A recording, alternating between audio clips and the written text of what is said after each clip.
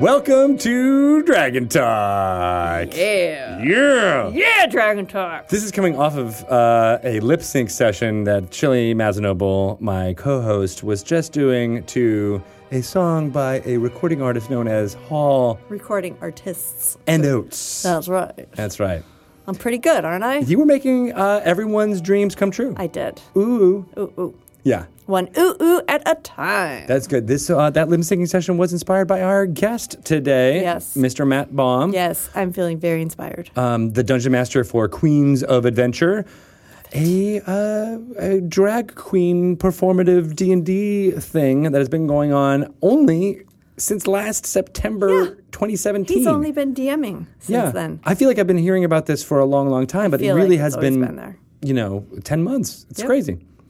They just did a performance here in Seattle, which unfortunately both of us were terrible people and could not go to. But after I had this conversation, we're going to go again. It Hell sounds or so high water, fun. I will be there. Yeah. Matt was great, and he's super appreciative about everything that Dungeons & Dragons 5th edition is doing, and we love that he's building a community. To D&D 5th edition. It's true. Because he just came back into the hobby and just learned the roles and started DMing Exactly. in front of a live audience. His first DMing. Just like you do when you start off. You start off strong. You just go for it. Perform for everyone. Yep. Just like that lip sync that I'm going to post on the interwebs. I didn't and everyone's perform gonna for see it. everyone. You were just performing for us Yes. and the listeners on this podcast who can't see you. You can't see me, so lip syncing on a podcast is not a good idea. I'm doing it right now. And it's so good. Oh my God, that was amazing. Make my dreams come true. You can sing it. And Oh, you I'll were just lip lip-sync syncing you. the oohs To in the you. background. Yes. Good stuff. Yeah. What's going on with you Woo! in the world? I was out last week. I was not here. Did you remember that? Yes, I was so sad. What did you do in Seattle in my absence? Nothing. Just cry. Had a candlelight vigil. When's Tito coming back? And here I am. I'm I back. saw your pictures from your vacation, and I was like, damn, they're still camping? I thought camping was something you did for like a weekend, maybe? We did 8 days. 8 In a days of tent? camping. In a tent. Like in the same area? Yes. Or did you go to different locations? No, stayed in the same place. Why are you camping for 8 days? Because it was the best. It's like Dungeons and Dragons. You build up your camp and then you go on adventures off of that camp, just like in D&D. What kind of adventures? So we found a whole bunch of hiking trails, and we found walking sticks, and then we would just walk and be fun and be druids or wizards or warriors in the Where deep. were you? Just Lake Wenatchee. So it was State Park. warm? It was not warm. Oh, it's not warm. It was about 60s all the time, and we get down to the 40s, 50s. In maybe. a tent? Yeah, maybe the 50s. How big is your tent? It's an 8-person tent, which is comfortable 8? for 4 people. Okay. Yeah. Do you have your own beds? We have these little things called thermarests. They're like basically like an air mattress, but only about an inch thick. Oh, my God. And they're awesome. 8 days, though? What if the weather sucks and you guys are just stuck in a tent?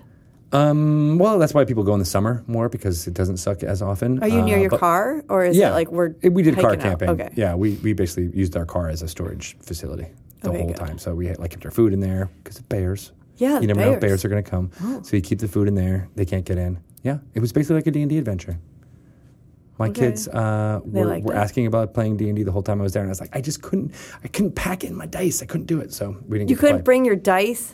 I know, it was one thing I forgot. I Tito. should have. I know. Kids are asking about it? They asked. They wanted to do it. Okay, then you just need to keep saying no and then make them really want to do it. Exactly. That's what I keep doing. Speaking of things, this is going to be a terrible segue, but Roll20 has been asked a whole bunch of times, why can't they build characters within the Roll20 framework? Right? Now you can. Really? They finally have able to do it. It's called the Character Mancer. It's a step-by-step character creation guide. Oh, no way. In Roll20, so you can play all of your games that you've been playing on Roll20. You can build your character. You can build in your them? own character, yeah. You have to purchase the Player's Handbook. I believe right now it is $20 when you listen to this. It may not still be $20, but it is at the launch time ready to go for That's that really for cool. that price. Yeah, pretty cool. I think it'll go up to 30 when the launch is over, which is on July 5th. Cool. But it's cool stuff. Great character builder. I love it. And now it's just folded into the Roll20 package, which has tons of great DM tools for when you're playing online with your friends. Love it. Adventures Outlined is coming out. Has Quinn... I know he devoured the comic old book. D&D... I mean, the coloring book. Coloring book and Yeah. drew all of those. Is he excited about a new D&D coloring book? He's not really a colorer. No? No. Oh, man. But there's so much fun I stuff mean, he to might color in there. he might enjoy looking at the pictures, and he'll want us to read him the words, but he's not like gonna color. Really? He's just Bring him over, and the girls will learn him on the coloring because I will. Those are some formative times there. maybe it'll come, and he's also like extremely critical of art, which I find interesting for a kid who doesn't really do art. No, that's a phase. Because Fiona was like that too, where she was like really critical of her own art. She was like, "I'm no good. I'm not as good as my big sister." And now- anyone who grows up next to Edna, I know. is going to have that because Edna actually is an artist. She's a good artist, but Fiona's getting some skills. But he's not critical of his own. He's critical of other people. mine. Oh, And I'm not a good artist, but he's very limited in his repertoire. So I'm like, let's add some new things to this. Do you want to learn how to draw sunshine? It's a circle with sticks, yellow sticks coming out of it. I can do that. And then yesterday I thought, like, let's do a tree. And I drew a tree, and he goes, "That's not a very good tree." Wow. I'm like, we need to learn constructive criticism. Right? Yeah. You got to add on to that. Oh, Matt forgot his Oh, water bottle. no. We got to get him his water bottle back. Well, I think with this coloring book from Todd James Yes. called Adventures Outlined, which will be out in stores in August, I think he might turn around there because All right, there's we'll tons try. of fun stuff. And maybe not for him, but for other people, I would even classify it as an adult coloring book. I was going to say, I thought it was more of an adult It's definitely for coloring book. kids. There's Okay. nothing that is untoward Right. for kids, but it is. I think will be sold in this section of the adult coloring book section because it's just so cool. Yeah. Right? It's got that like cool factor to it, Yeah. right? The artwork that Todd James does. It's been in our offices for a long time. We've had a long time relationship with him, but I'm so glad other people get to see all of Yeah. the stuff that he's been doing. And Adam Lee, one of our writers here, Love him. did amazing work doing short snippets of text that goes along with the pictures that really bring it to life. So did Todd do all original art for this? Yeah. Oh, cool. Yeah, all original, all new stuff. With tons of D&D monsters and lore in it. It's good stuff. All right. Very cool. Yeah, check it out. I will. August 21st. And of course, Waterdeep Dragon Heist is the story that's coming out in September. It'll be in game stores September 9th, wide everywhere September 18th. It's an urban adventure Urban adventure. where you can find out all about the city of Waterdeep and delve into the intrigue that's going on at its heart, a massive search for gold dragons. The coins, the gold dragons, of course. Love it. Yeah, exactly. Dungeon the Mad Mage coming soon after that. We also have fun Endless Quest books Yes, that are coming that's out exciting. by Matt Forbeck. There's 4 of them, each about a different character class: fighter, rogue, cleric, and wizard. They're basically like choose your own adventure books, except they're all very D&D themed and have tons of lore and stuff within it. Then don't forget Noel Zor's Marvelous Pigments is coming out. Did you know about this? No. Paints.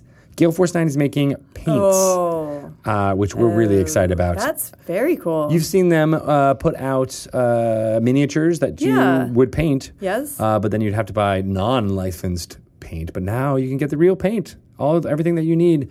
And if you pick up all of the war paints, you get exclusive minis with them, including a Minsk mini, an owlbear miniature, as well as a brush set that comes with some No great stuff way. too. Right, exactly. And then A Vault of Dragons is the new board game that is Waterdeep themed. 2 to 4 players. You take on a role of a faction member and explore the underbelly of Waterdeep to find a hidden vault of gold.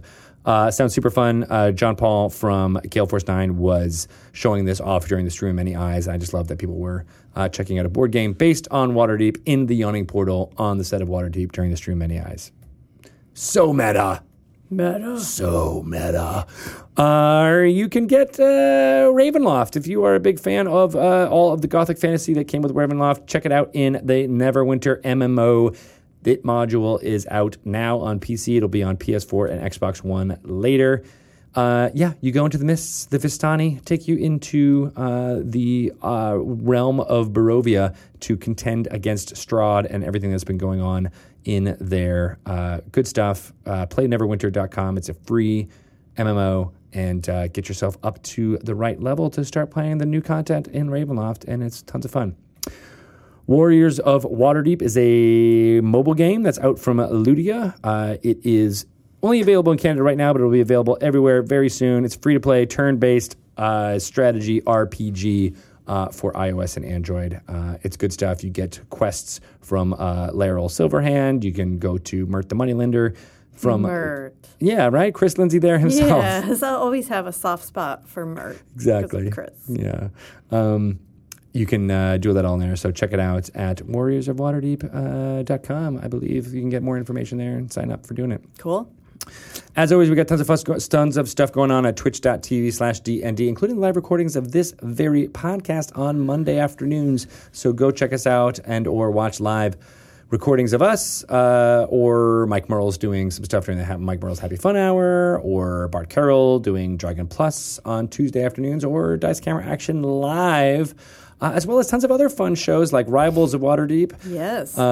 Dark Destiny, what's it called? Dark and Dicey. Oh, Dark and Dicey. Yeah, I know. We got too many D&D flavored show titles. Maze Arcana, Girls Guts Glory is coming back soon, including lots of other fun stuff as well. So I think that's all I want to talk about right now before we get to our segment. What do you think about that, Yes. Shelley? All right, well, let's segment it up with some bongs and some bings. Woo!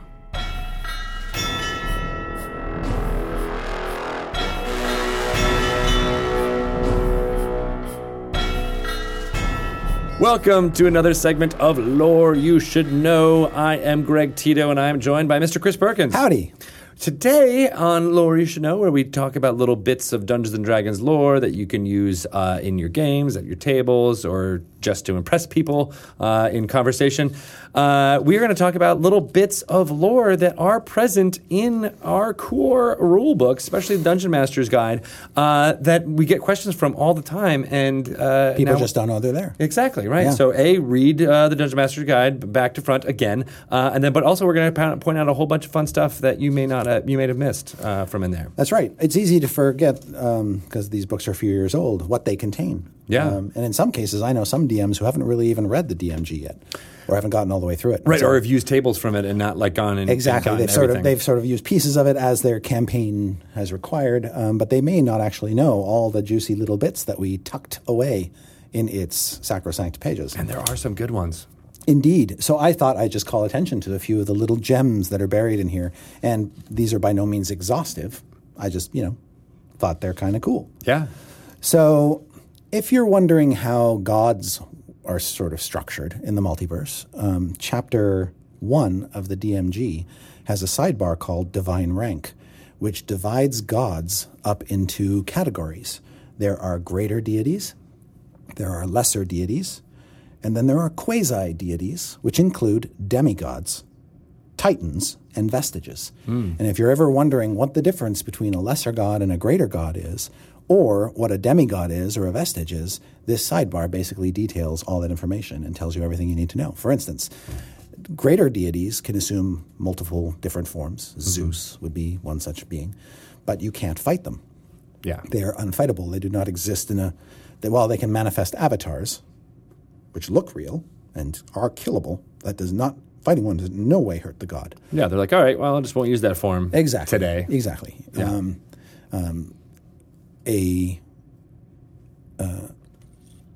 And then whereas a lesser god, you can actually kill a lesser god if they stand before you in their true form. They're not able to change. They can change forms. And Okay. they can appear as different things. But if you actually walk up to Asmodeus, sitting on his throne on Nessus, the bottom layer of the Nine Hells, and you get into a fight with him and you actually beat him, he's dead. And you won't come back. Right. You just killed a lesser deity. Interesting. Yeah, very strange. Yeah. So that's and then- kinda cool. And vestiges and things like what I like about that sidebar is that it kind of a lot of second edition and other parts of it were so strict about how many followers you needed for each category Right. and things like Yeah. that. But that just gives you everything you need to know Exactly. in a very succinct way. Yep. Vestiges are deities who have lost nearly all their worshippers and are considered dead from a mortal perspective. Esoteric rituals can sometimes contact these beings and draw on their latent power. So you could Right. have a warlock, for instance, who's basically drawing on the latent power of a vestige rather than some other being. Yeah. So I that's like kind of that. cool. I like that. And maybe through your actions, breathe just enough life into the vestige to bring that god back from the dead, Dun, dun, dun. which might be what the whole purpose of why You were doing it to begin with. at the begin with. Yeah. So that's kind of cool. I like tons of story there. Exactly. Another bit of little lore tucked away in Chapter 1 of the DMG is there's a table that helps you convert all of the sort of Asian, the Japanese, Chinese, Indian weapons over for your game. So if you want to run a campaign using katanas and naganatas and other bow sticks and other type weapons, that table helps you basically convert using the existing weapons from the player's handbook. That's cool. So you want to know how a katana is treated? Well, here it basically says it's the equivalent of a longsword. Nice. So there's that. Very handy. There's little easy table. peasy. Yep. Skipping ahead, a lot of people ask me questions about when we're going to get to certain planar lore, not realizing that there's actually there's a whole pile of information about the planes in Chapter 2 of the DMG. Right. In Chapter 2 of the DMG, there's a whole section on telling you how planar portals work and what you need to get through a planar portal, be it a key or whatever. So that's kind of cool, lost in there. That is cool, right? And that makes gets the idea of the multiverse kind of across. Be like, all right, here's how you can get from place to place, right? And it's all laid out in the core rule book. And if you want more information on Sigil, that's also in this book. And if you want to know how the portals or doors in Sigil work, you go to the portal rules and sort of has you covered. I know. So we actually laid a lot of groundwork for Sigil in Chapter 2 of the DMG. Yeah, a lot of people are always like, when are you going to do Planescape? I'm like, well, Yeah.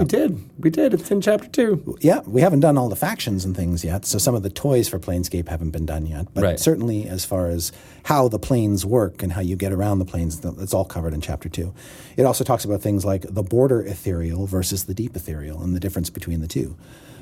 How you can basically, or how ghosts phase in and out of the border ethereal so that you can't see them anymore, but still retain the ability to see what's happening in the mortal world, and how you can use etherealness spells basically to travel to the border ethereal and still be just very, very close enough to our world that everything in our world seems kind of ghostly, but you can still see it. It's not till you get to the deep ethereal that you sort of lose your connection to the mortal world and can't see it anymore. So how could that be used by players then? It's just like as a way of like sneaking or spying? Exactly. Yeah, exactly. If you have a magic item that allows you to enter the border ethereal, you can use it to move through solid objects as well as spy on people in the mortal plane.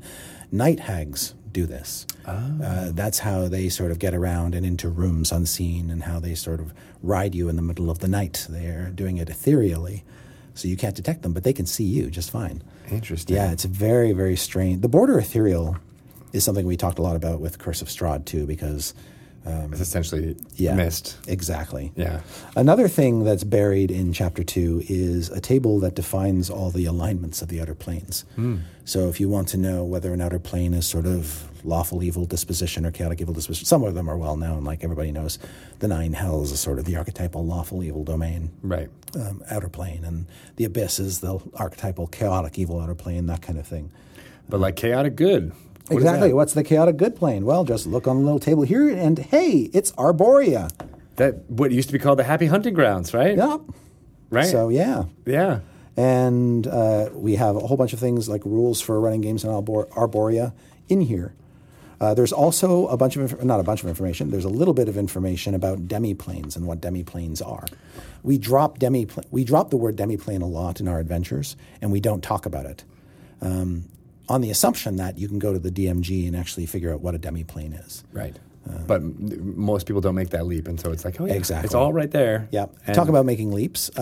In the magic items section of this book, it tells you what happens when you throw a portable hole into a bag of holding and vice versa. one of the most common questions in Dungeons and Dragons lore. And it's right in the bag of holding and portable hole descriptions, and it's bad. It's really bad. Chances are good you'll end up in the astral plane and probably have to be rescued by a Githyanki sail barge or something. I like all of those things. Yep. Those are good outcomes to have. happen. Exactly. Yeah, so that information is buried in here. A lot of people don't know that. In Chapter 5 of the DMG is a table that has a tavern name generator. I love that. Yes. I love all of tables. In fact, there was one book. It was called the DM's Toolbox, which was basically a 400-page book of tables that I just loved. Yep. Because if you ever were stuck for anything like that, and I love that the DMG, and then Xanathar's Guide has a bunch of tables like that as well. That just kind of Exactly. feel like Yep. you can always just get into something. And we have a city-based adventure coming out soon, and if you want things like tavern names or you want a random urban encounters table, already in the DMG. You don't Ready have to go. anywhere else. And then I think I had one more tag here. Oh, yeah, I was just flagging this because this is one of my favorite parts of the DMG, and I don't think a lot of people know it's here, and that is Marks of Prestige, an alternative series of rewards to gold and magic items. How do those work? I don't think I know that either. Yeah. So this section of the book, which is a meaty section of the book, talks about getting letters of recommendation, getting medals, parcels of land, special favors from NPCs, which you can cash in later, special rights, titles, strongholds, training that you can get as a reward, and epic boons, which are high, powerful things available only to 20th level characters. But the most interesting thing to me are these alternative, practical sort of because they're rewards. things you can't really get anywhere else. Exactly. Right? Yes. And these are DM fiat. The DM gives these out whenever it wants. But I think a lot of DMs forget that there are alternative rewards to just handing out gold for completing missions. In most cases, NPCs wouldn't have a lot of disposable gold just to give away in the world. And But if they did, that would be the last thing they wanted to give away because Right. that's the whole reason they're kings or Exactly. or lords. Their gold is their power base, and they needed to pay, for any number of things. Yeah. But they can give away a special favor or give you a letter of recommendation that gives you an audience with somebody even more important than them. And those types of rewards can help fuel stories and push your stories forth. Yeah. So we try in many of our published adventures to basically drop these every once in a while so that you're not just getting gold for things, you are getting these alternatives. But in case you're wondering where that comes from, it's all that inspiration is out of here. Nice. This is one of my favorite sections of the book to read over because it's sort Just of get reminded of some fun stuff you essentially, can do. yes. Yeah, exactly. And I love that Waterdeep Dragon Heist, you guys have already talked about this since we've been introducing the story. Yep. That one of the rewards that you get is property within Waterdeep. That's right. You get a parcel of land and a building in Waterdeep to call your own and do with what you will. And I know one of the best things I'm looking forward to once the game comes out, once the adventure comes out, is just hearing about what people do with that. Yeah, exactly. Like, do they fix it up? Yeah. Do they make it a gaming hall? Do they Exactly, what kind of business do they turn it into? Right.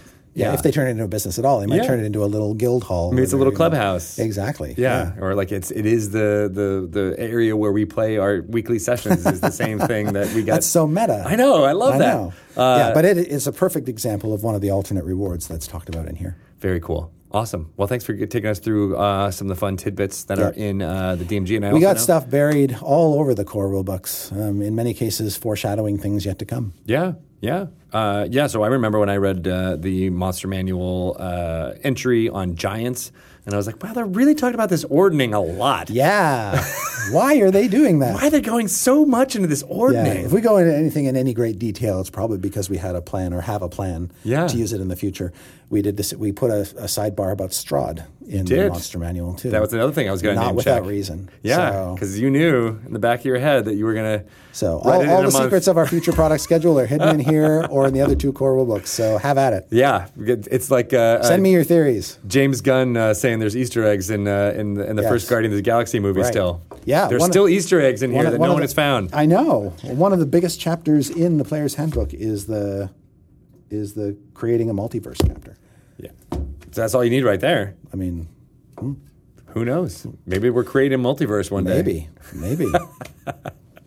Awesome. Thank you, Chris. If people want to get in touch with you and ask you more tidbits that are hidden in these gems of the core rulebooks, how can they do so? I reside on the planet Bytopia. No, you can get me on Twitter at Chris Perkins DND. Excellent. Thank you, and we'll be back with another Lore You Should Know next week.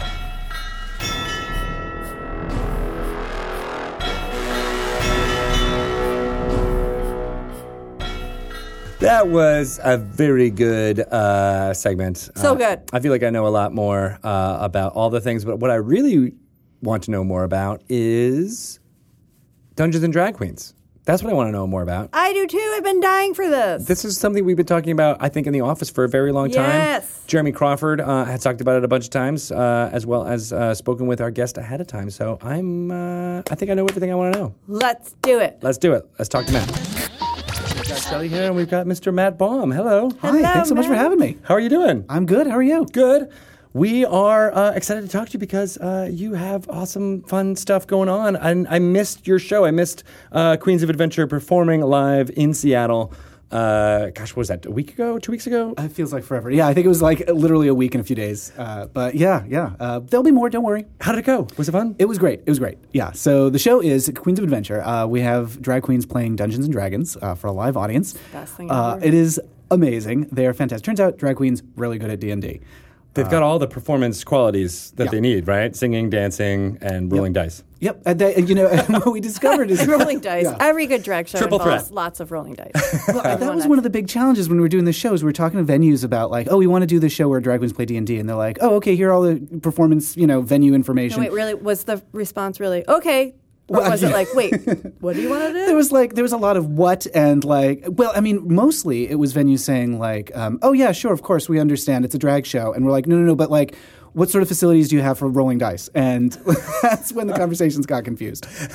They're like, we know how to do drag. That's easy, but now easy you're peasy. throwing in the dice, and now it feels weird. That's a different thing. Yeah. It's a whole different animal. It is, right? Because you need the cameras to do the point down things and having a table that is made for performing of Dungeons & Dragons on a stage is not a simple thing. Well, we've tried a lot of different arrangements. So we have drag queens at the live shows. We have them sitting on stools. They have these specially made music stands in front of them that have trays. Yeah. So because the shows involve a lot of getting up and down. It's not just straight D&D and it's not just straight drag. So there's a little bit of lip sync, a little bit of dice roll, a little bit of improv, a little bit of games. A little bit of lip sync too? Oh, of course there's lip syncs. We've got drag queens. Why wouldn't we have them lip sync? Oh my God, I love this so much. It's pretty amazing. This it's pretty is the amazing. best thing ever. Okay, there's so many questions. There are so many questions, but let's go back to the beginning. Yes, let's go back to when did you start playing D&D? Is it recent? Is it late? Is it when you were a kid? Is it true that your first time DMing was on stage? Yes. Oh my God. Wow. Yeah, my first time as DM was on stage for 100 people, so no pressure whatsoever. Yeah, oh my easy God. peasy. Yeah. My very first tabletop experience was probably when I was like 11, and it didn't go so great. So I had a friend who was like, let's get into D&D, and literally it was like an hour of him just like reading the manual silently to himself, and like, this isn't so fun. So it was just the two of you? It was just the two of us. Read Yeah. silently. I don't think we knew exactly what we were doing or what we were getting into. Yeah, but that was before streaming and watching people play is such a large part of the community now, and like that's what we hear time and again is that people once they saw it occurring, you're like, oh, I get it now. That's what I needed. That was the missing piece. So I totally sympathize with let's just sit and read these books and figure something out. So that I came back to it like many years later. For like a long time, my partner James and I have been talking about like, it was just a joke at first, like Dungeons and Drag Queens, wouldn't that be funny? And then when 5th edition came out, we were noticing like this really seemed to hit with like streamers and podcasts and stuff. Yeah. This is really like, there's something very performative about this. And at the time we were living in LA, and we were very lucky to have a group of queer nerds around us who were very into role-playing games. And I was also working with a lot of drag queens. Doing what? So I do. I work for a bunch of LGBT news outlets. So I write for The Advocate and Rolling Stone and NPR and Vice magazine, and I also photograph drag shows a lot. So nice. I just go out 11 p.m. is roughly when my workday starts. So I go out with the camera to whatever drag show and hope that I'm not going to get splattered with fake blood or whatever gag they have in their act. Right. This is a new. So I've I, like many folks, I've watched some RuPaul Drag Race, and that kind of was my first glimpse into this whole world. But then someone else showed me something which hasn't been represented as much on that show, which was, and it was in the LA scene. It's like monster drag. Yeah. And that was the first time I was like, oh, of course D&D and drag, these communities kind of, it got married in my head then. Yes. Right? So yes. what is monster drag for people like Shelley who doesn't, Yeah. It is fantastic. So there's this show called Dragula that is sort of Drag Race but scary. And so one of our queens in the San Francisco cast, Erica Clash, was on Dragula. And so it's basically just... drag but weird. So, if you can imagine, one of the ways that D&D and drag overlap in a very fun way is that there's different sort of classes of drag. So, your drag class can be pageant, or it can be comedy, or it can be monster, or there's all these different types of subgenres. Yeah. So, for example, Erica Clash, who's in our San Francisco cast, she does this sort of her makeup. She does this great thing where her mouth is drawn on in a way that extends all the way down to her neck, so it looks like she's got this giant gaping maw of teeth. That takes up her entire head. And Arsa Nikki, who's in our Seattle cast, she does a lot of very what am I looking at kind of drag. So she was in a ball here a few years ago where literally the category that she was in was, what is it? Oh. So every time they announce the category, they're like, and coming up next, what is it? Yeah. I feel like that would be my category. That's a pretty good category. Every time I try to actually do like a smoky eye or something, I would totally be in the what is it category. It's neither smoky nor an eye. Nope. What did you do? It looks like charcoal. Lean in, make it work, go with it. Yeah. Yeah, that's the character. Yeah. But some of the monster drag that I've seen is very, it leans into horror tropes, right? Where there's very much, like you said, like fake blood, or my God, I've never a person seen is this. actually like a python or something like that. Like doing things that you're like, whoa, that's amazing. But then they also sing and or dance in character as the monster, which that made me very, very, very, very laugh a lot because it's good stuff. Yeah. You saw this? I saw a show, and I'm forgetting the name of it, but it had boys in the title. I think it was some kind of I forget what it was, but it was a friend of mine who turned us on to it after we were watching some RuPaul Drag Race. She's like, "Oh, you got to check this out. This is really, really interesting, crazy stuff." And it was. It really was, and I was like, oh gosh, now I want to see Beholder drag, more Dragonborn, all kinds of crazy Dragonborn stuff drag. would be really good. Well, we've really tried to incorporate into Queens of Adventure a lot of that kind of stuff. So we've got a tiefling alchemist, and whenever we do the live shows, she's got the horns and she's got a tail, and we want to definitely marry those two those two Venn diagram circles of drag and D&D. Yeah. It turns out you could just push them all the way together, so they're just one circle. I love that. The diagram becomes a circle. It's just a circle.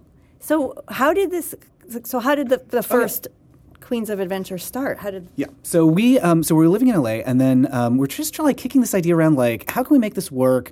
We want to make sure that performers get paid. So it's not just hey, would you do this fun thing for free? Because drag queens are professional working artists. Right. And that's a lot of supplies, a lot of things that go into making all the stuff. Yeah, exactly. So we were like, oh, should it be a web video thing or a podcast or live show, or what should it be? And then when we moved to Seattle. That's when things started to crystallize for us, because we were listening to a lot of The Adventure Zone, which really helped me understand, here's how this can be a show. And then I was very fortunate here to meet a lot of drag queens who were I think the Seattle drag scene is very experimental in the most literal sense of it's a laboratory. People are trying stuff and I don't know if that would work. Let's see what happens. Right. So I was very lucky to meet Arsa Nikki, Freya Love, Butalino Kipple, Harlotte Oscara. That's the best name, by the way. Harlotte Oscara. Yeah. I love it. Harlot, in fact, has been playing D&D forever. She had the Dungeons and Drag Queens Instagram handle before we even started talking. Oh, nice. really? Yeah, So about she's this. like, I'm ready to go. Yeah. This is what I've been waiting for. I knew if I Yeah. built it, they would come. And so finally, like, I was like, okay, we've been talking about this forever. Can we just, like, give this a shot and see what happens? Right. And so it was during PAX West in 2017 that we're like, let's just do a live show. It's not that long ago. Yeah, at Kremwork. No, it was at Timber Room here in Seattle. Let's just see what happens. And we took a few months to work out the logistics and took a few months for me to be like, okay, I wasn't into D&D when I was 11. Let me try it again. Yeah. And As the DM. as the teacher, I know, is a little terrifying. Yeah. Also because I was traveling at the time. All last summer, I was working in Europe, like literally going like 1 week to the next from one city to another, covering Pride all through the summer in Europe. Oh, cool. So I was traveling, and literally I was like, I have this vivid memory when I was in Barcelona, 2 a.m., outside the Barcelona train station, which I didn't realize like closes and locks at night, so you can't go in. Like it's not a 24-hour train station. So I get there and I'm like, oh, I guess I'm waiting for like 6 hours in the dark in the middle of the city. So like just sit down with my luggage surrounding me, like reading the DM guide, like just flipping through. Oh my god! Wow. Trying to get up to speed. And Barcelona kind of looks like a fantasy city, I would imagine, even at night. Yeah, there's a lot. I forget the architect's name, but there's that like very distinctive architecture of Gaudi? like yes, Yeah. yes, like It the looks weird like melting sand. Yeah, all the tiles and everything. Yeah. It's this very otherworldly It landscape. is. That would be very inspiring. Yeah, it was. Let me just crack this book open Good place and for learn all on the you streets. new aspiring DMs. Right. Yeah. Go to Go the train Sparta, station, go to Barcelona. Easy peasy. I've said that like 4 times. So everything is easy peasy. It's very, You're very. just coming off vacation, so It's true. you're still in that like zen mode. It is true. In fact, on when you're camping, it's always like, oh yeah, no problem. Things get done. We'll figure it out. We'll make a fire no matter how we can. Yeah.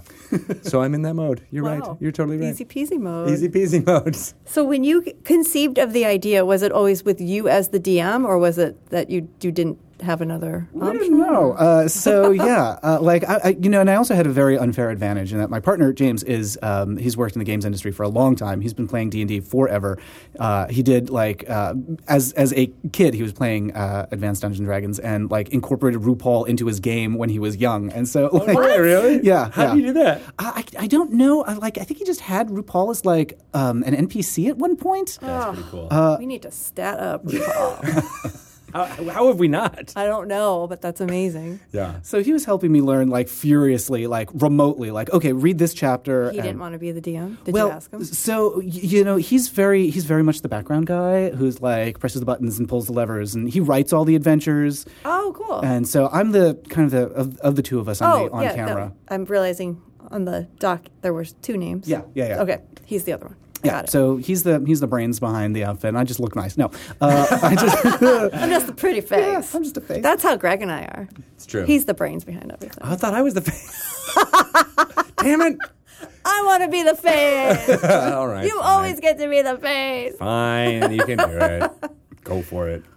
That's cool. Yeah. yeah, So so- then he gave you some pointers. Then you're like, all right, now I gotta. I did a lot of play testing just to figure stuff out. And the thing that really crystallized it for me was Phandalin. Like reading Lost Minds of Phandelver, I was like, okay, rules I get them here. They're a little streamlined. Pre-generated characters, I get it. There's a very it's basically a great tutorial for learning. And I was like, okay, now I think I feel ready. In hindsight, I certainly was not, but I felt probably ready. better, though. Yeah. You're like, I want to go up on Yeah, stage. as long as you feel ready. That's really it. Like Jeremy Crawford always talks about like if you're having fun, then you're following the rules. Right. And that's super like how it felt when we did that first live show. Looking back, I'm like, oh, I'm breaking all the rules here, but and we're having that's- fun. Like you have to. Like I've only had a couple experiences DMing, and one was horrible, and the other one was better. But not great, but better. Mm-hmm. But the first one, I didn't feel ready at all, and it was sort of like self-sabotaging. Like I went into it and I'm like, I don't know what I'm doing. Oh God, this is going to be a disaster. But I also believed I had to know everything. Yeah. And then the second time, I was like, I don't know, but I'm the DM, and I Mm-hmm. can just make it up if I don't know. And then it was like way more freeing, and it was way better. Yeah. So yeah, I guess it is all about just how you perceive it. I'm ready. In drag and in D&D, just believe in yourself. And There you go. It's actually it's in good, life positive. too. Just Yeah. make it till or Just fake it till you make it. till you make it. That's right. Yeah. So was it when you were DMing? This is like there's there's DMing around the table, and then there's DMing in front of an audience. Yeah. So did you do any, like, did you watch any live streams? Is it different for you, or do you DM? Is this the only time you DM? No, well, so I've done like little practice sessions and like games with friends and things since then. And yeah, it's super different. So we have the live shows, and we also have a podcast, a Queens of Adventure podcast, which is it's super different from the live shows. Yeah. Say which cast is in the podcast then? Is it the Seattle cast? Oh yeah, so it's the Seattle cast, and then the San Francisco shows, and we also did a show in LA. Those are peppered into the feed as bonus episodes. Cool. So we did a Kickstarter for the podcast, and you can be supported on Patreon. So backers get some of the bonus episodes, live shows as bonus episodes. Nice. Yeah. So it's the San Francisco's a bonus episode. Seattle is the podcast cast. Okay. And so they come over and we play D&D for a little while and record. But what we found is like with the live shows, we're very intentional about giving them reasons to get up and move around and do stuff. So is it James? Yeah. Okay. So when James writes the adventures, it's kind of almost like writing a play. Like there's blocking or things that you have to. Yeah, it's key moments when they are getting up and exactly, and and of course we can't like railroad, and we can't be like, okay, well this is the moment when they have their climactic revelation, So and here's the dance number that we've choreographed ahead of time. That looks spontaneous. So we just have we have lip syncs planned in, we have some like challenges planned in, like sometimes it's a little game like a ring toss, or sometimes it's a game where we gave them some. Adult novelties and had them do a puppet show with them. Nice. And I'm trying to. There's like a drawing challenge where like you have 60 seconds to draw someone in the audience with lipstick. That's awesome. We brought out an inflatable kiddie pool full of props and like, okay, you have 60 seconds to put together a look and do a runway. And these are all incorporated into the D&D. So like, okay, you're in this dungeon and you have to impress the gods of this dungeon by doing this catwalk down a narrow plank. And if your look isn't good, you'll be thrown off into the pit. Oh my God. Okay, so they end up almost the games and the lip syncs too, to some extent, become almost like an RNG type thing, like the random number generator. Yeah. They're definitely. It's not just like stop everything to a lip sync. Yeah. The lip sync is a part of the combat that they're in. Oh yeah. And so for the podcast, we can't do like physical challenges quite the same way, but it also gives us the opportunity to do things that, the live show is 2 hours, and then we have 2 hours to do an entire adventure. So with the podcast, we can spend more time and have like an ongoing thing, build the world. Yeah, right. Exactly. Yeah. The character stuff. And they don't know what's happening in the live game, so they don't know what their challenges are going to be. They have no idea what they're walking into. We've told them to lip sync like the songs ahead of time. Like, okay, you're gonna. We've done. We haven't done Holding Out for a Hero, but like we're saving that for when we're really. Oh my God. When we're going to need it, but so we tell them like what songs they're going to be doing. But they don't know anything else. And sometimes we'll throw in like, and there's going to be a surprise lip sync that you're just not going to know. So be ready for that. Oh, man. Nice. Yeah. That's got to be so good. So it's almost like, you kind of melded kind of the drag race game show feel with a Dungeons & Dragons game, and then each of them having their own character that they've been creating for these streams as well, too. Exactly. It's kind of ingenious. Mm-hmm. I love it. Yeah, well, and that's when we invited them to be a part of the show. At first, the drag queens were like, wait, what? That was one of my questions, too. How did you get this cast? I'm super fortunate to know a lot of folks who do like performance here in Seattle. There's just an amazing theater scene here. And so in my photography, like it started off with me just going to shows and photographing them. And then I got to know the queens. And then I was like, okay, we want to do the show. Who are good people who like comedy queens who can be on a mic and make stuff up, but are also kind of nerds so that they, can get into the reality of it, not be just like, oh, this is dumb, this is lame, I'm making fun of it. Because that would kill it, I think. If there is even just a hint of, some, you can make fun of it a little bit, but like, I think that would be a little bit deflating to be like, I like Dungeons and Dragons. It's fun when you laugh with it, not at it. Exactly. Yeah. So we were super lucky to find, I think it started with Harlot O'Scara, because she's just like a known, she's been playing for a long time, right? Gamer, and in fact, she's a costume designer, and the way that she learned to be a costume designer as a kid was she was drawing the characters in her of her friends, and she would just draw their armor and costumes and everything. and now she makes costumes for a living. That That's is amazing. super Yeah, cool, right? yeah. And that's how a lot of the artists that work on Dungeons and Dragons, Yeah. get started, or at least hone their craft, is by drawing things at the table and things like that. Yep. Next time we do a live event and need costumes, we should call Harlot. Harlot. Yeah, And then others of this the D&D musical idea. Oh my might God! come out. It's every week. There's like a new development. I know, right? I want to hear everything about this because I've been listening on Dragon Talk. Like, okay, yes, please do that. Please do that. Please Yes. do that. Dude, we have to. It won't be long. I don't think it'll be like 5 or 6 songs at the most. Just get like a one And act holding musical. out for a hero has to be part. Holding out for a I mean- hero. I mean, we're just gonna have to get the rights, but other than that, we'll track them down. Right. Yeah. Right, right. Silly. Maybe we'll do a parody of it, and then done and done. It's There you go. furious. I can Furious. do that. Yeah. I can do Perfect. that. You can do that. I'm a good rhymer. People know from the last episode that you are Oh, very yeah. good at rhyming. Not under pressure. I mean, but give me some time and I will come up with it. How's Casual your rhymer. Casual rhymer. Yeah. How's your lip syncing for songs that aren't Hall & Oates? I lip sync all the time. Nice. I do. Because I'm not a good singer. So I am sparing humanity from actually hearing the sound. But I love to lip sync. The sound of your voice that Yes. only millions of people listen to every week.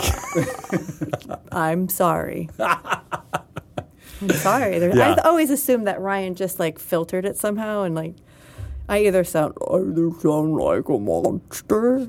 Like that's what people hear. That's what you hear when your voice comes out of your mouth. You're like, oh, it sounds like a monster every single time. Yeah. Yeah, so Monster Drag might be perfect too. That would actually be Between good. the smoky eye, the lip syncs. Yeah, I can do sound my like own a makeup for monster. Monster Drag. Yeah. Nice. Everyone has a little bit of a drag queen in them waiting to come out. I wish I had more, to be honest. I'm just enamored with that community. Good.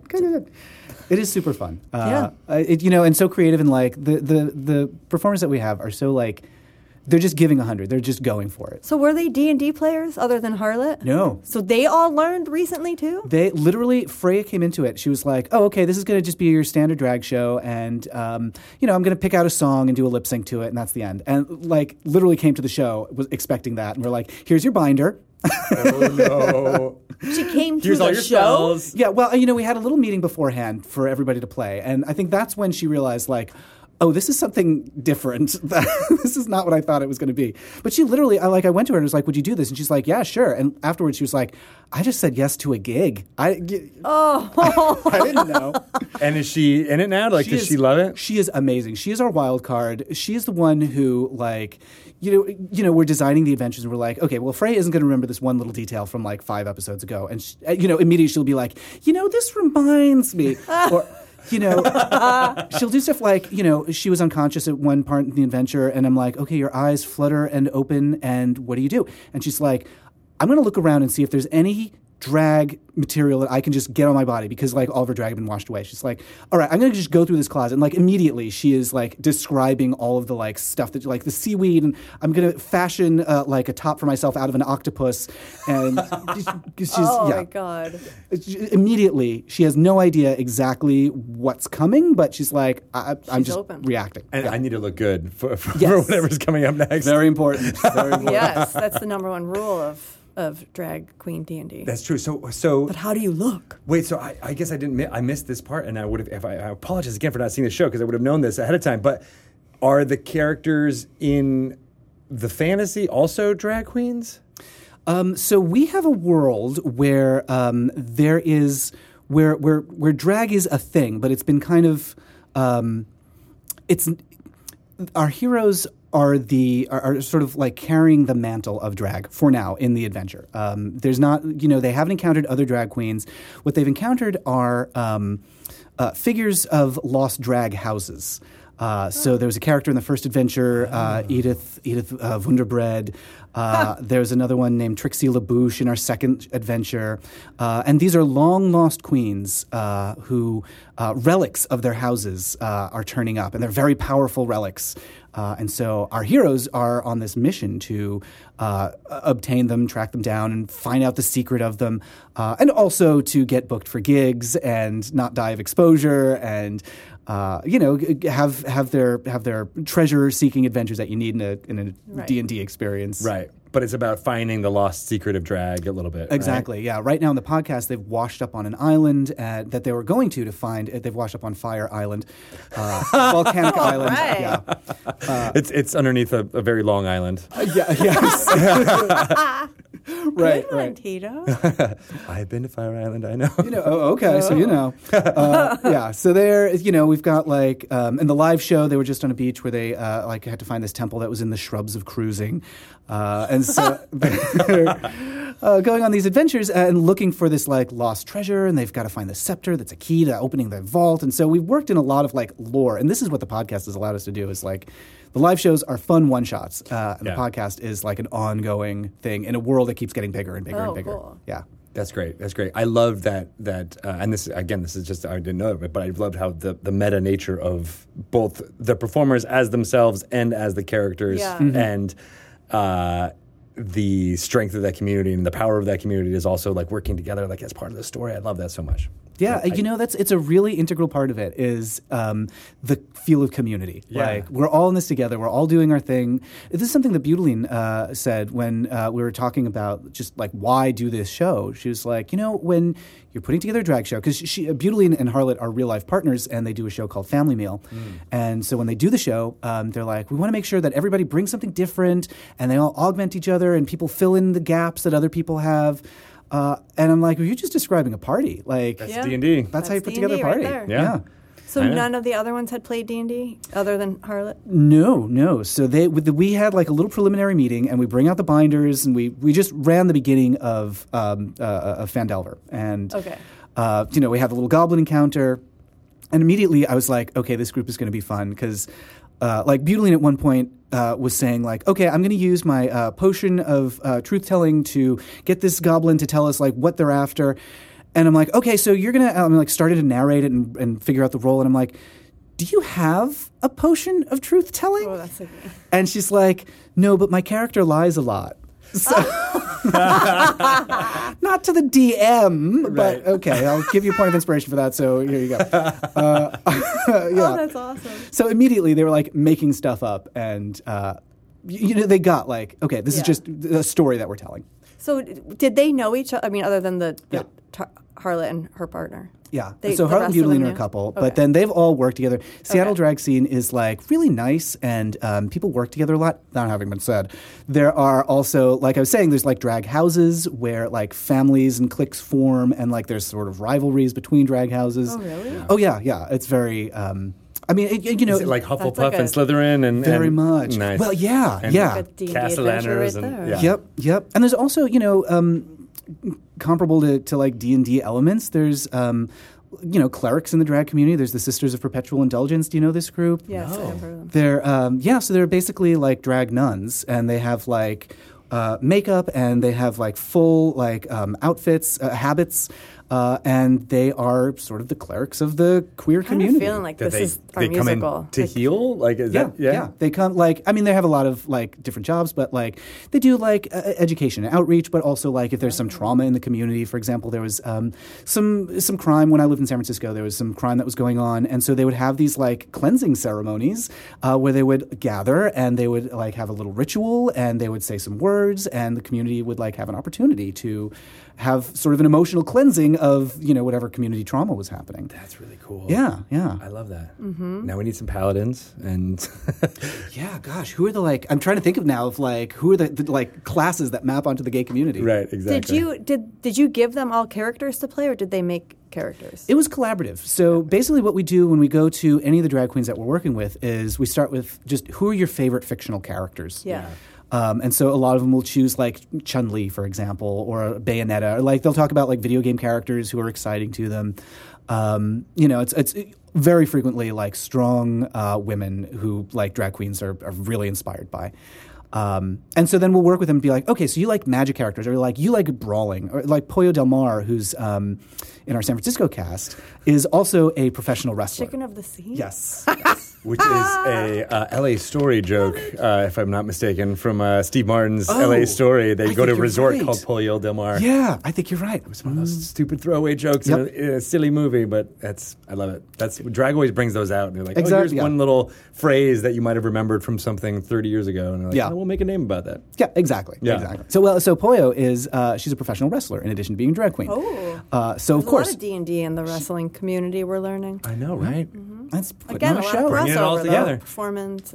I didn't know. I was so well. This is shifting tracks to wrestling, but like I didn't realize wrestling was so theatrical and dramatic until Yeah. very Did you recently. think you thought it was real? No, I didn't think it was real. I just thought it was silly. I was like, I don't really get these stories that just didn't really seem to that's gel the part with that me. I like about it. Right. It's all Well, then the it wasn't until I backstory. started to watch like a little bit of it. I'm like, all right, I can see the appeal for this. And then it was that show Glow that actually Yes. connected. I'm like, all right, this is actually theater. Yeah.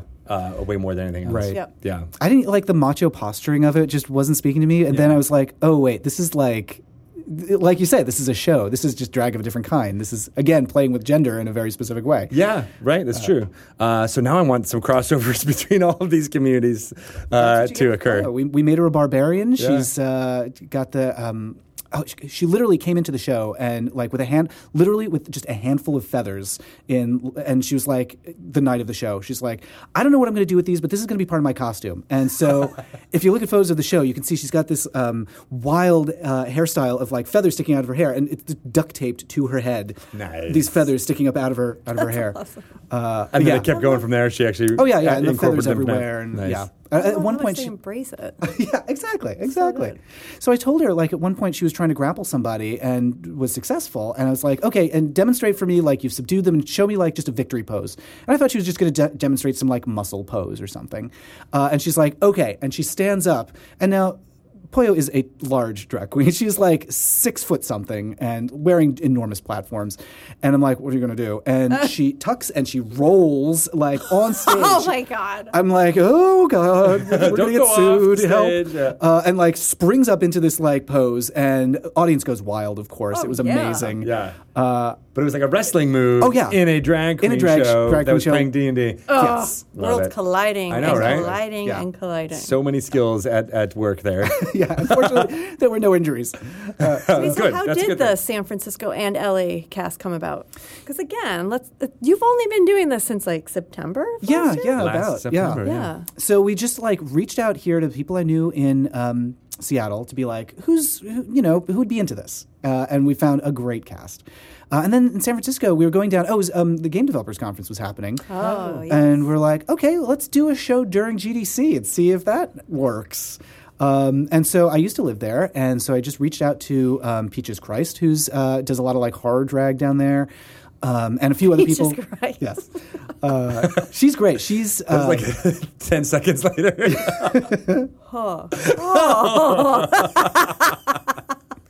she's been doing drag like forever, and she had a show. She had like Midnight Mass there that she did with Martini and a few other like drag queens who are in the community, and so she knows everyone. And so she put me in touch with Heklina, who owns a drag venue called Oasis. That's just a dream come true. She bought this place that used to be a bathhouse, and then it was a car, like a garage. Wow. And so that like the pool of the bathhouse became where they would like go underneath to work on the bottoms of cars. And now that got like filled in and covered up, and now that's where the audience sits. So like there are all these like, Interesting. if this floor Yeah. could talk. Stories. But anyway, so we did Oasis, and it was just a dream because Peaches and Heklina and everybody got us in touch with the community there and introduced us to. We've got a queen in the show named Kai Kai B. Michaels, who Kai Kai is a term for when drag queens make out with each other. So yes, so her name is Kai Kai B. Michaels, and she's a maker, and so she like does a lot of like mechanical components of her costumes. Like she's got a staff that lights up. Oh. I know, it's so cool. And Kitty Powers, who's also in the show, is a British drag queen who just happened to be in town for GDC, but we knew her just through the nerd world. And so we invited her. She's actually a drag queen who runs her own game company. You're kidding. I thought she was just like someone who was hired to be the face of the company. And then it's like, oh no, she's the CEO. Nice. She hired herself to be the Yeah. face of her own company. Basically. Nice. Wow. Yeah. I love that. So she's the bard in the show, and she's going to be coming back. We're doing another show in San Francisco this month, and so she's coming back She's to be in coming that At the one. same Yeah. place, right? Yep, at Nice. Oasis. So were they D&D players? Kitty had done some because, like, she's a gamer. She runs a game company. She Yeah. knows. But everyone else had just sort of like they played games. They played some like JRPGs, but pencil and paper tabletop was pretty new to most of them. Yeah. I love Well, it. had they just seen did it. did they see the first performances Yeah. that you had done Oh, in yeah. Seattle? And so like that, I love how that one leap that you took in getting this cast together now is going to hopefully have like ripples that continue Yeah. out for I hope years so and years to too. come, Yeah. right? Yeah, and there's other like drag D&D groups now. There's a group in LA, a lot of other like Dragula people who do like some live streams. And and the thing that really like crystallized it for me when I was learning and like trying to help other people understand, here's how I think you play. James and I were having this conversation about what it means to be a role-playing game, and the two pieces of that, role-playing and game, like those were the two pieces that I was like, oh, okay, it's a little of this and a little of that. It's a little bit of you make a person and you inhabit that person and you send them out into the world to see what they're going to do. And then it's the game. You have a toolbox of things, skills, and stuff you're good at. And you figure out how to use that role-playing and the game together to make stuff happen. And so that's when we see like drag queens doing crazy stuff. Like Harlot was fighting a Yeti, and she's like, okay, I'm going to use my slippers of spider climbing to climb up the side of the Yeti, jump off of him, grind my heel into his eye to blind him, and then land on the tree next to him and use my light cantrip to light it up like a Christmas tree. Oh my God. So I'm like, okay, there's going to be a bunch of rolls, but let's see what They're happens. challenging you as a DM. Oh, constantly, they're like, I'm going to do this. And I'm like, I'm looking at my dice and I'm like, what do I do? What do I Tell me, Dice. yeah. What do I do? speak to me? Traumatize. What do I do? But that's so, I mean, what I love about that, just a little quick anecdote, is that it involves so much imagination, but storytelling, and I knew exactly what was going on from one moment to the Yes. next. Very, very, very Their easily, performance. right? It's the Which- theatrical side. Yeah, You can exactly. really everything is a scene. Yep. And you're really maximizing every encounter there. Yeah. And that was just one event of an entire battle, Exactly, right? But it's yeah. so vividly and it's creative in a way that is not just, I'm going to hit it with my sword Right. again for the third time. We're very careful not to make it like, because, I like that kind of play. I like when you're just like thinking hard about the numbers and rolling the dice and being strategic about like, basically just surrounding somebody and hitting them with a sword a million times. Right. But we got a show to put on. So Yeah. let's see Yeah, what we can that do. what might be fun for the performers might not necessarily be fun for everybody watching Right. in that regard, right? So let's make it, as big as it can be. So that's when we have like Arson, for example. She's a warlock, and her pact weapon is a magic wand vibrator. And so This one, right? It's it's the one that's actually being held aloft in some of our podcast art. Yes. And so, like, they had a battle in an ice castle, and she realized, like, if she put her magic wand vibrator into like a crack in the ice, you could vibrate the ice apart. Yes. So, that's where we're getting away from just like I hit him. Right. I'm Yep. getting, So I can getting create the creative. right frequency to destroy the world. Yes. That's the goal. So you said you're more of a analytical player, or and that must come in from being in the journalism kind of background and stuff a little bit, right? Like I'm very like factual. I'm very just the facts, and so it's a little bit of a departure for me, and I'm still very new to this. I'm still like learning, and every day I'm on D&D Beyond, and I'm reading the articles, which has been really helpful for like understanding classes and stuff. Yeah, they've been fantastic that way. Yeah, and so I'm still learning, and I still kind of like figuring out, like as a player, like what suits me best. It's a lot of it is just figuring out like what is fun about this play style. So if we do like a combat heavy couple of like sessions, what do I like? What's fun about combat? If we do like socializing, what's fun about that? If we do exploration, what's fun about the exploration? So we're still kind of like in a Trying it out. process, figuring out like, and what are drag queens good at? Turns out they're great at everything. Yeah, like what aren't they good at? Yeah. Right. So what has the response within the community been? Are there more people coming out, more queens coming out saying, hey, I can do that too? Yeah. There's actually there's been some queens on Drag Race, like Dax exclamation point, who are like big nerds, and so we would love to get more of those queens involved. When we did our show in L.A., we actually did a panel at DragCon, which is the Drag Race convention, and Ben de la Creme was on that, who was like the breakout star of the last All-Stars season. And Ben had never played D&D, but we got her up there, and we're like, okay, here you go. You're in an arena, and you're fighting a centaur. No, it was a Medusa character. And what do you do? And she's like, okay, well, I'm going to try to shrink her, and all this stuff. But anyway, so we've got like all these different casts going on, and we've got all these different queens playing, and so we just want to, emphasize like this is for everybody. Like there was a long period where I was sort of like lost in the wilderness, like, oh no, it's not for me, it's too many numbers. Right. And, you just find the right point of entry, and you're like, oh, no, wait, everyone can have fun with this. Yeah. And it doesn't. Well, I feel like we've been saying this over and over again. It doesn't matter what walk of life you come from. Like you can get something out of playing a role playing game of some sort, right? Where it's like you have a different persona, and then you're playing something that requires strategy and critical thought, and just those two elements together like have so much power for storytelling and for helping people and getting you out of your head when, as you said, the world is crashing down around you. But you're like, I just want to, get the magic sword and slay the dragon tonight. Do some self-care. With my friends. Yeah, exactly. Yeah, exactly. And then you can take it all off, and this is something Arson said. She's like, just like drag, I could just take it all off and go back to my normal life. But I know what I did. I knew I killed a dragon. Yes. Yeah. And everybody, with you in your and 100 of my closest friends. yes. Yeah, now they know.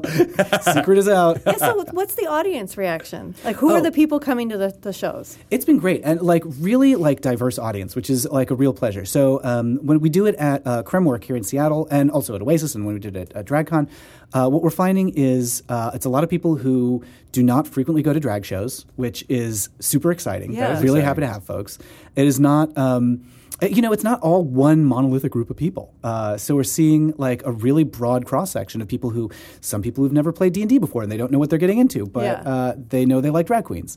Other people are big drag fans and they're like, what are they doing with dice? Okay, I guess I'll go with this. And other people just don't go out much to live shows, but they're like, well, this I got to see. Yeah. So a lot of all genders, all levels of interest, all ages and backgrounds and things. It's been a really. It's what I like about our audience is you see people together who do not look like they would be at the same show together, right. And yet there they are. That's kind of D&D too. Yeah. That's what I like about D&D. Yeah, it's true. Sweet. It's true. Yeah. So we, always want to, give them a good show. And at the last show, for example, we had a challenge where the queens were assembling s'mores to pass out to the audience. So here you go, everyone in the audience. Here's a little treat. Thank you for coming. So really want to be responsive to the people who are coming to the show. Is there any audience interaction with them other than the s'mores and? Yeah. So we have a couple things. One is when the queens have advantage or disadvantage, we have giant foam dice and the audience rolls the second die. I love that's that. cool. So often the audience will either save or doom one of the players.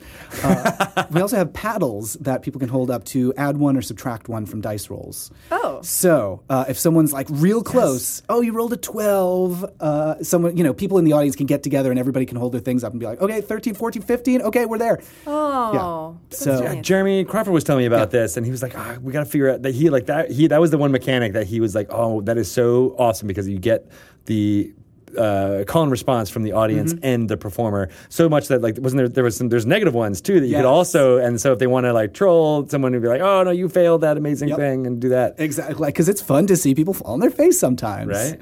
We just had a combat on the podcast where oh, bless their hearts, they were getting ready to do this big combat on a beach defending a cabana. And, one of them is does the cabana come with a cabana boy? Yeah. And I wasn't planning on it, but I mean, now that you've asked, yes. So I had the stakes are changed. So we generated, I just had an NPC there who they were going to try to persuade to join them in the fight. And, oh boy, their plans for conscripting this poor elf into their gang, their ideas were creative and their roles were terrible. Oh, it's a terrible combination. Yeah. But it was super fun to see them constantly trying, and no spoilers, but they're constantly trying to get this elf to join them and failing in ways that I could not even have imagined. That's the best. You can't script that stuff. That's even better. You really can't. Yeah. Yeah. I love it. Although I kind of wish that you would, that James would put these adventures up on DM's Guild or something, because I want to play in an adventure where I'm going to be forced to lip sync or to make a costume or to draw somebody. So we These are great actually, ideas. we do have plans with the Kickstarter. The Kickstarter that we did for the podcast did really well. And so we were able to set aside a little bit of resources to hire some artists to illustrate an adventure. So this isn't out yet. It's still in the works, but we are going to have a playable adventure that people can get and download. No way. That's cool. I like the idea of it too, of it being, so many of the adventures that are published are out there are just, you can use it however you want. But an adventure that is designed specifically for performance Yes. or streaming or something like that. It's like party D&D. Yeah, right? That's a great way. Yeah, that's exactly the vibe that we want. Party Yeah. D&D. It's party D&D. Yeah. Like, You can we could play come over, we're having, Scattergories or you could play this. We're gonna do we're gonna do party D&D tonight. Yeah.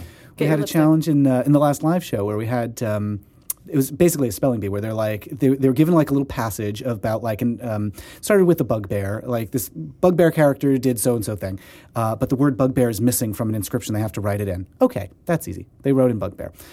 Next, there was a passage about an Aarakocra. And so they're like, and so the audience had to like shout out how they think Aarakocra is spelled. Oh, Yeah. that's really good. Those C's and K's, they'll mess you up. yes. true. Lots of D&D words. Yeah. Ugh, the apostrophe. I Culminating- know, right? What's Yeah. it? Now this dragon name, it's got 5 apostrophes, 6 X's, 37 consonants a in a Y. row. Yeah. Well, and it culminated in Snurfneblin, Sverfneblin. which is Sverf- very hard yeah. to say, let alone spell. Exactly. So, so there's a lot of like clamoring from the audience, like, and that felt very much like a party game. Did someone? Yes. It would be my dream to then write in deep gnomes. That's how you say it. That's how you spell it in my world. I would, as DM, I think I would have you fail, but I would still give you a point of inspiration. Nice. The way we do inspiration there is we just treat them like Chuck E. Cheese tokens, where you can like collect them and you have them and you can use them. It would to be awesome many as if you want. like you actually had a ticket machine that like spit out inspiration like at Chuck E. Cheese. We literally have little coins, and I give them coins, little inspiration coins. Here you go, so you remember how many you have. yeah. Excellent. Yeah. We have some extra coins for you that you can add to the rotation. yeah. Yeah. Good stuff. Are you in costume when you DM? Sometimes. So usually, I want the drag queens to be the focus of, the center of attention. So I'm not going to compete with the drag queens. I Are you don't kidding think me? That's good advice for anyone. So I'm usually kind of like in a Tweety Professor outfit. We did have like a cruise, it was a mystery set on a cruise ship, where I was like in a sailor costume, feeling very cute. Captain, nice. Captain Stubing. Yeah. Yeah, but usually it's all about the queens. Isaac, maybe. Captain Stubing. I mean, he was like the lead, right? He was the cap, like, Yeah. he was like a He had the a most dad. romantic things that were going on, though, right? Didn't Captain Stubing? like? They weren't allowed to interact with I think they were just the background. They were like, it was always the guests, right? Doc, guess Gopher, that's true. Isaac. Yeah. Gopher was actually my first crush. Is that true? And I think it was because his name was Gopher, and I was like, oh, I love animals.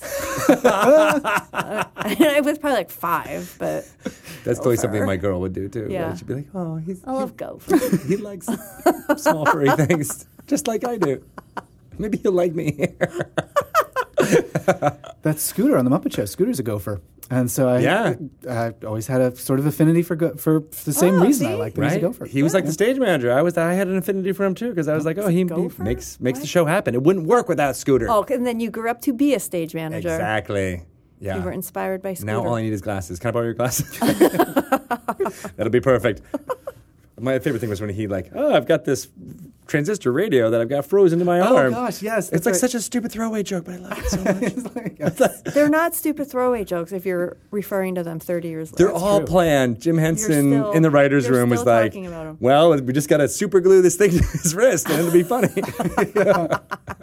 So many of this, you get me talking about Muppets, and we'll be here forever. It's a whole but, other podcast. so many of those things Muppets just feel playing like D&D. people playing around and being like, "Hey, wouldn't this be funny?" Yeah. What if we glued a transistor radio to Scooter's It feels wrist? like kind of an accident. Like Oh, the yeah. glue wasn't dry on something else, and then it accidentally picked this out. And it made them laugh on set. They're like, sure, let's shoot it. And then we'll cut it in. Whatever. Who cares? It's the end of the movie. It's the epilogue anyway. One day, 30 years from now, some guy's going to bring it up. On a podcast. It's going to resonate with Talking someone. about Dungeons and Dragons and drag queens. I know he had a dream and it finally occurred. At last, yes, the culmination of his vision. Good for you, writer on The Great Muppet Caper. Jerry Jewell. One of my favorites. Was that him? That was Jerry Jewell. Yeah. Oh, nice. Not on Caper, but on the show. Yeah, for sure. Nice. That's all right. Pulling it from the vault. If you know the writers from Yeah, Muppets. I was a Muppet fan. I know, Not right? That much. All right. Now we do have to do a whole nother podcast on the Muppets. Oh my God. We'll get Matt Cernan in here. I know he's a big Muppets fan, so that'd We be need perfect. to get the Muppets playing D&D. Oh my gosh. Okay, who would be? Can they be in the musical? Yes, let's bring it all. Bring it all home. Oh my gosh. Yes. Oh my God, there's like glitter You in see, my like, eyes. Yeah, right now. I got like 4 Piggy. light bulbs going off. Oh my God. Hi. I feel like She's a Kermit monk. would be the DM. She's clearly a monk. Miss 'Cause she Piggy's a does monk. I her think I actually karate. saw a list recently where someone did like what character class Really? mapped to each one of the Muppets. Animal's a barbarian. Yeah, Well, he yeah, totally for would be. Sam the Eagle's a paladin. Oh yeah, yeah. Right. Yeah, he's all about like What being about respectable. Fozzie? Bard probably. Well, you'd want to make all of them bards, but I feel like the piano guy. Yeah, Rolf he was would the be a bard. Yeah. For sure. yeah. Fozzie though?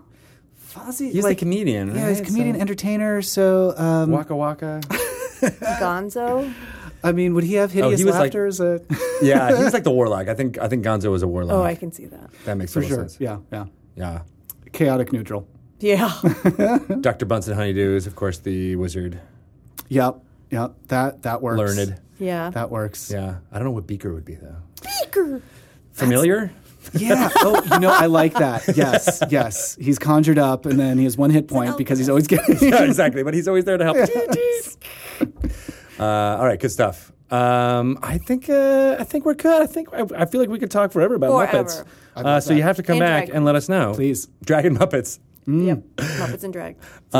So yeah, you got your show coming up in July in San Francisco. San Francisco. And is that going to be added to the podcast feed? You said. Yep. So tickets for that are on sale. They're at queensofadventure.com. The podcast is at Queens of Adventure. You can listen and subscribe there. I will. And we're on Twitter, of course. So you can find Queens of Adventure on Twitter. And so that's When's what the next show in Seattle? we're looking, hopefully, at doing one a little bit later around the end of the summer. Nothing's like cast in stone yet, but we've got plans coming up for lots more live shows here. We're going. Nice. We're going. We're going. Nice. Get a sitter. Get a lip sync song ready. All right. Just in case there's an audience. There's an Pull audience. you up to lip sync. I'll do it. Ooh, that's Oh what- my God. He can do it. He's the DM, so it's perfect. It'll work. Awesome. What about you? How can people follow you personally as well? So it's just my name on Twitter, Matt Baum, MattBaume. You can find me there. I also live stream a whole bunch. It's me and my partner. Twitch.tv/PrettyPrettyPixel is our Twitch stream. And yeah, probably Twitter is the best way to find me. And of course, you can find us through Queens of Adventures.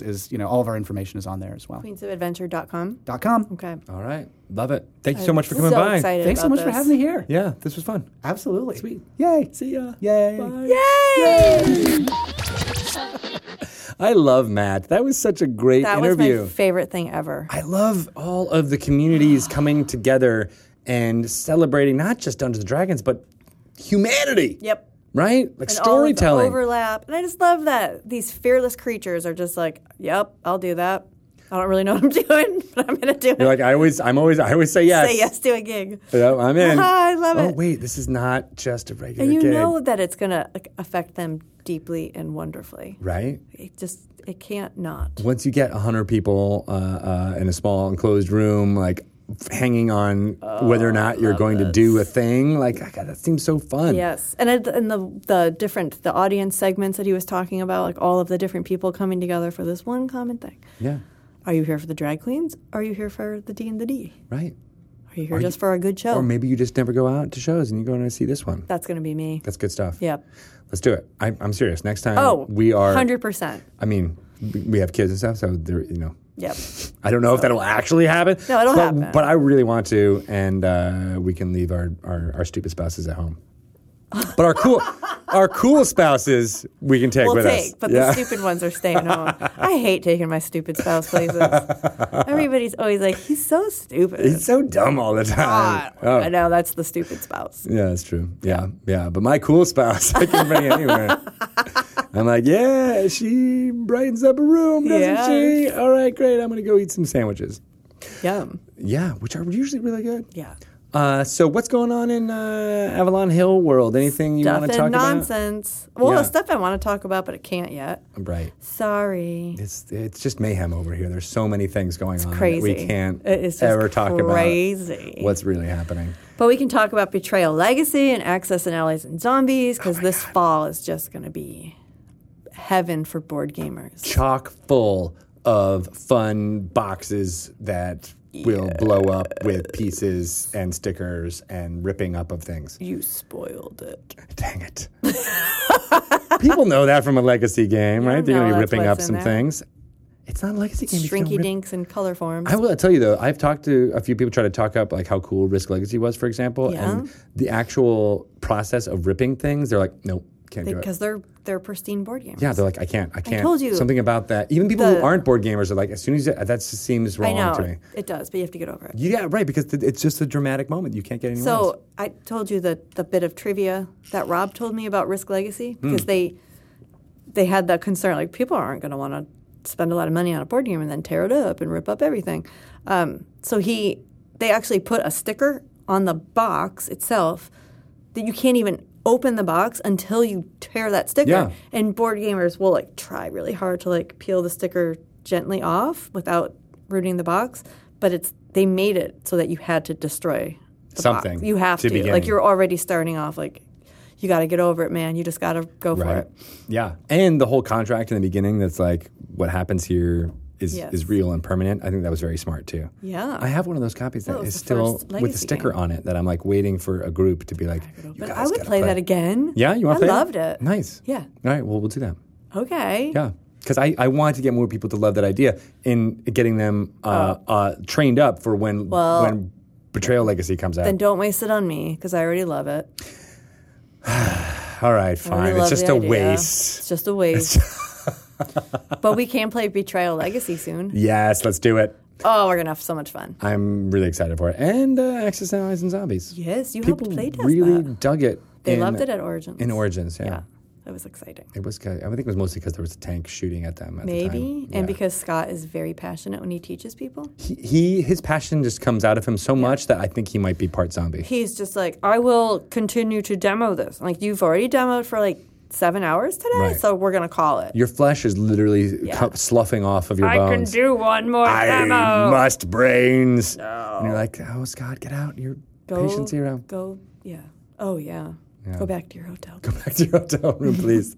Don't touch anything. How can people find out more about what is going on in Avalon Hill world? Follow Avalon Hill on the social medias, on the Twitters at Avalon Hill 2, the number 2, or me at Shelly Moo, or find Avalon Hill on Facebook, Avalon Hill Games. Nice.